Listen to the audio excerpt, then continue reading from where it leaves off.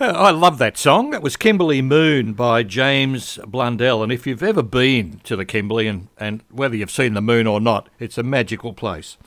Carolyne Jasinski's gone to the Kimberley in the northwest of Australia, deliberately taking an organised small group tour rather than drive her own RV across some pretty gnarly roads and creeks.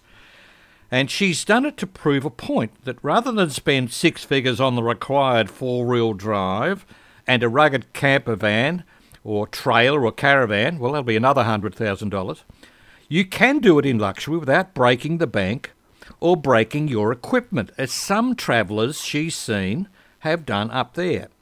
She called in to give us a report from the Bungle Ranges while she had mobile service.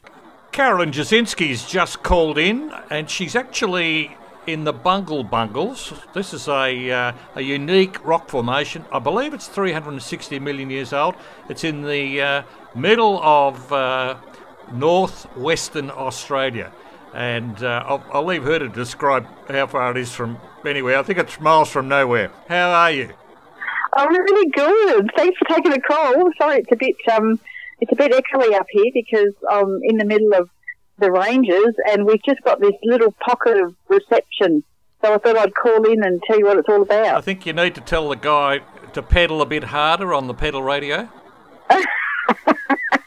I can hear you so clearly. But, yeah. No, but it's okay. I've walked around the property trying to find the high point and to see where this reception is, but I think it's right here on the deck. Yeah. If you hear a bit of noise, there's choppers flying over and all sorts. But our listeners will just bear with the fact that we're probably stretching the elastic band about as far as it will go. So, absolutely. Fill us in on your trip. I did see on social media that you were taking off.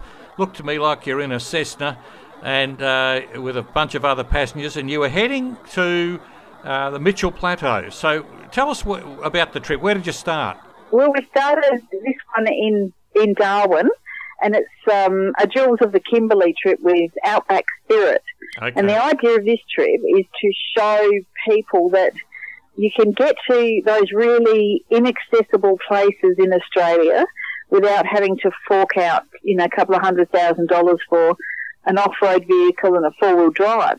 Outback Spirit runs these tours, and I'm lucky enough to be on one of the tours. Right. And yes, when I posted first on Facebook, it was that I was flying to Mitchell Falls from Darwin. Absolutely beautiful. The top of Australia, the coastline is unbelievably beautiful, but equally hostile. You can't swim because of crocodiles, and it's so remote, but absolutely gorgeous. Yeah, so that flight is quite short. It's only about an hour and a half, and you land on the Mitchell Plateau. Now, and there's this gorgeous corrugated iron shelter, and it's the Arrivals and Departures Lounge. And there's a Qantas club there made of shade cloth. I've been there. Yeah, it's magic. It's really, you don't expect anything. You pull in on this dusty airstrip and there's shipping containers there for storage, and we all got off and there's one toilet and it's a drop blue, the typical Aussie drop blue, and you all line up and then the bus arrives, and the bus is unbelievably luxurious. It's a bus on steroids. It's like a four-wheel drive bus. It's huge steps to get in. Yeah.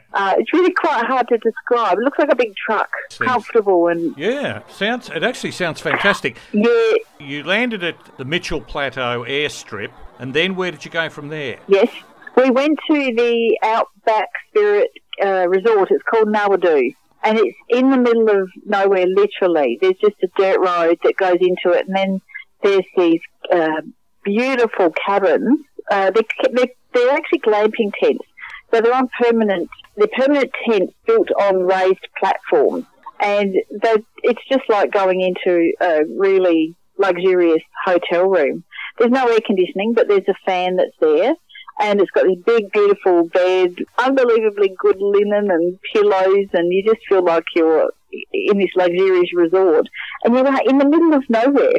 It's just quite stunning. Sounds amazing. Then there's a big dining room at deck that overlooks a creek area, and you can go swimming in the creek. It's croc-free creek, and I did meet up with one of the local wildlife and I walked on water. I was in swimming and a snake came into the river. What sort of snake? I saw it and then, I don't know, I didn't hang around long enough to find out. Oh. I got out very, very quickly. He wasn't attacking me or anything. He was not interested in me at all. But I just have a bit of a fear of snakes, so I got out very quickly. I would have probably beaten you out. I'm not that fond of snakes either. Okay, and so you are travelling by, well, you've travelled by plane, you've travelled by this four-wheel drive bus or coach. What else? What other means of transport have you had today? I think we've just about done it all. We've had lots of flights. So I went from the plateau. We hiked. We hopped back on the bus to the Mitchell Falls, and then we hiked 4.5 kilometres to the falls and swam there. So there's another thing you do. It's just gorgeous. The falls are stunning. And then from there, this is a bit of a Reader's Digest version because it's a lot to cram into one little chat, but beautiful swim. We hiked to the helipad and hopped in a helicopter where they've taken off the doors and back to the car park. So we had a look at the Mitchell Falls from above as well. So then there's a helicopter. So then we're back at the resort for a couple of days, and then we drove down the Columbaroo Road towards Drysdale Station. Right. And this is where things got even more complicated. There are so many people trying to get into the Kimberley at the moment. The business is booming up here. It's perfect weather. It's the dry season, and COVID has also had an effect here. So to sum it up, you've got a lot more people coming up to the Kimberley and the same number of resorts and accommodation options with a set number of beds, but everyone's vying to get accommodation. But COVID has affected the number of staff that these places can get. So they're all really struggling with lack of staff and trying to meet the demands of this ever-increasing tourist brigade coming through. But I'll tell you what, these tourist companies do a magnificent job. There's so many hurdles thrown their way, and they just find alternatives. So we were supposed to stop, for example, at Drysdale Station, but there were too many people. We couldn't get in. And this is booked months ago. It's not something that they're just trying to deal with now. So the option was they then flew everybody from Drysdale Station down to Kununurra. But I wanted to see the Gib River Road, so I opted to stay on the coach. How long was that ride? So I did a 6... Well, it already took us 2 hours to get to Drysdale Station, and that stretch of road, I'm thinking it's only about 70 kilometres from the plateau to Drysdale, but it took us 2.5 hours. I hopped up front with Justin, our guide, and we drove 6 hours down to Kununurra. So I've done the Gib properly. Well, you've certainly taken one for the team there. There'd be a lot of people who wouldn't want to go on Gib River Road. It is pretty rough. It's infamous. Yes, it's very, very rough, but parts of it had been graded for our trip down it, but that brings up new problems. So when they grade it, it's slightly smoother, but then the drivers have to watch out for these sharp-edged stones that get shoveled up to the top. Yep. So Justin had to be really careful. You can't drive fast. And there were a few idiots driving fast and right. Creating a few problems. And spoke to some people before we set out, and, you know, they had the whole kit and caboodle in terms of off-roading gear, you know, big four-wheel drives and high off-the-ground off-road campers and stuff like that. And they just shook their head and said, oh, you know, the Gib is hard. I don't pretend to know all about chassis and all that sort of stuff, but when they say they broke a chassis and, you know, bolts have, it's so corrugated and rough that bolts have just snapped. Right. And they've done shockers. They've done shocker, had to replace shockers and all this sort of stuff. Wow. We even met one bloke with a caravan whose inside of his caravan had just fallen apart. That's pretty dramatic. Yeah. I have done the Kimberley in a motorhome, but we stuck to sealed roads, so we skirted around the Kimberley. So for me, this is really doing it properly. Absolutely. This is doing it like everybody dreams of doing. Yeah. So we went from Kununurra, we stopped in at places like Equestro, where again we couldn't get in to stay, completely booked out. That place is huge, and it's just packed with people. Each of the stations up here, like El Questro and Mabel Downs, they're all about 1 million hectares. It's unbelievable. Bigger than a European country. They're huge. And where I am now is the Bungle Bungles. The official name is Pernalulu, which means sandstone. Right. In the Aboriginal languages. It's just stunning. The station is Mabel Downs. So when you drive in from the main road, you actually can get in as far as the caravan park. It's a few kilometres in. You can stay in the caravan park there, and you can do tours, day tours in. But our tour is in better. So we've come all the way into the Bungle Savannah Lodge, it's called. So this is another resort out in the middle of nowhere.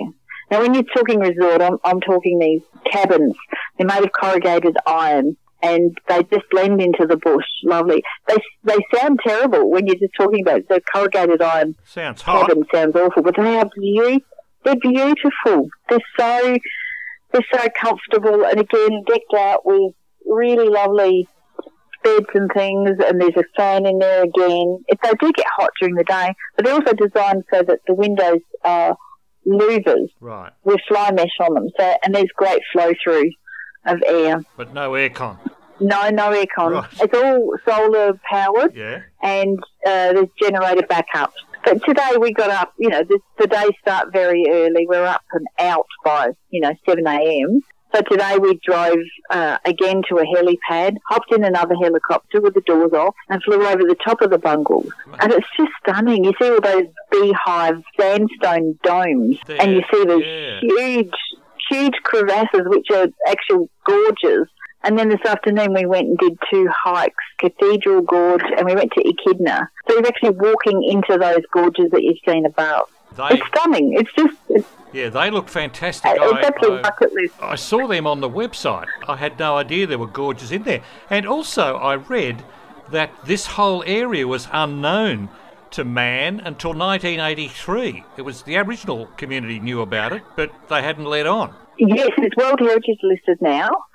And you're right, it was 360 million years old. And there's one point, there's a Des Osmond lookout that you can go to, and there's a little information board that says, these are 360 million years old, but they're only tiny touch of what you can see. In the distance, you can see ranges that are 1.6 billion years old. Wow.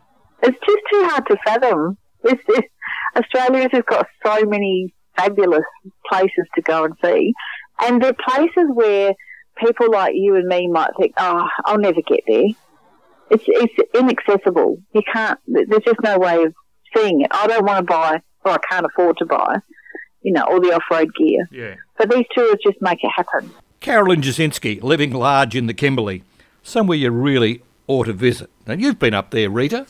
I have, and I thought it was absolutely miraculous country. Yeah. I was very disconcerted to find that the rocks are so old, there are no fossils in them. This is the Travel Writer Show on J Air 88 FM in Melbourne.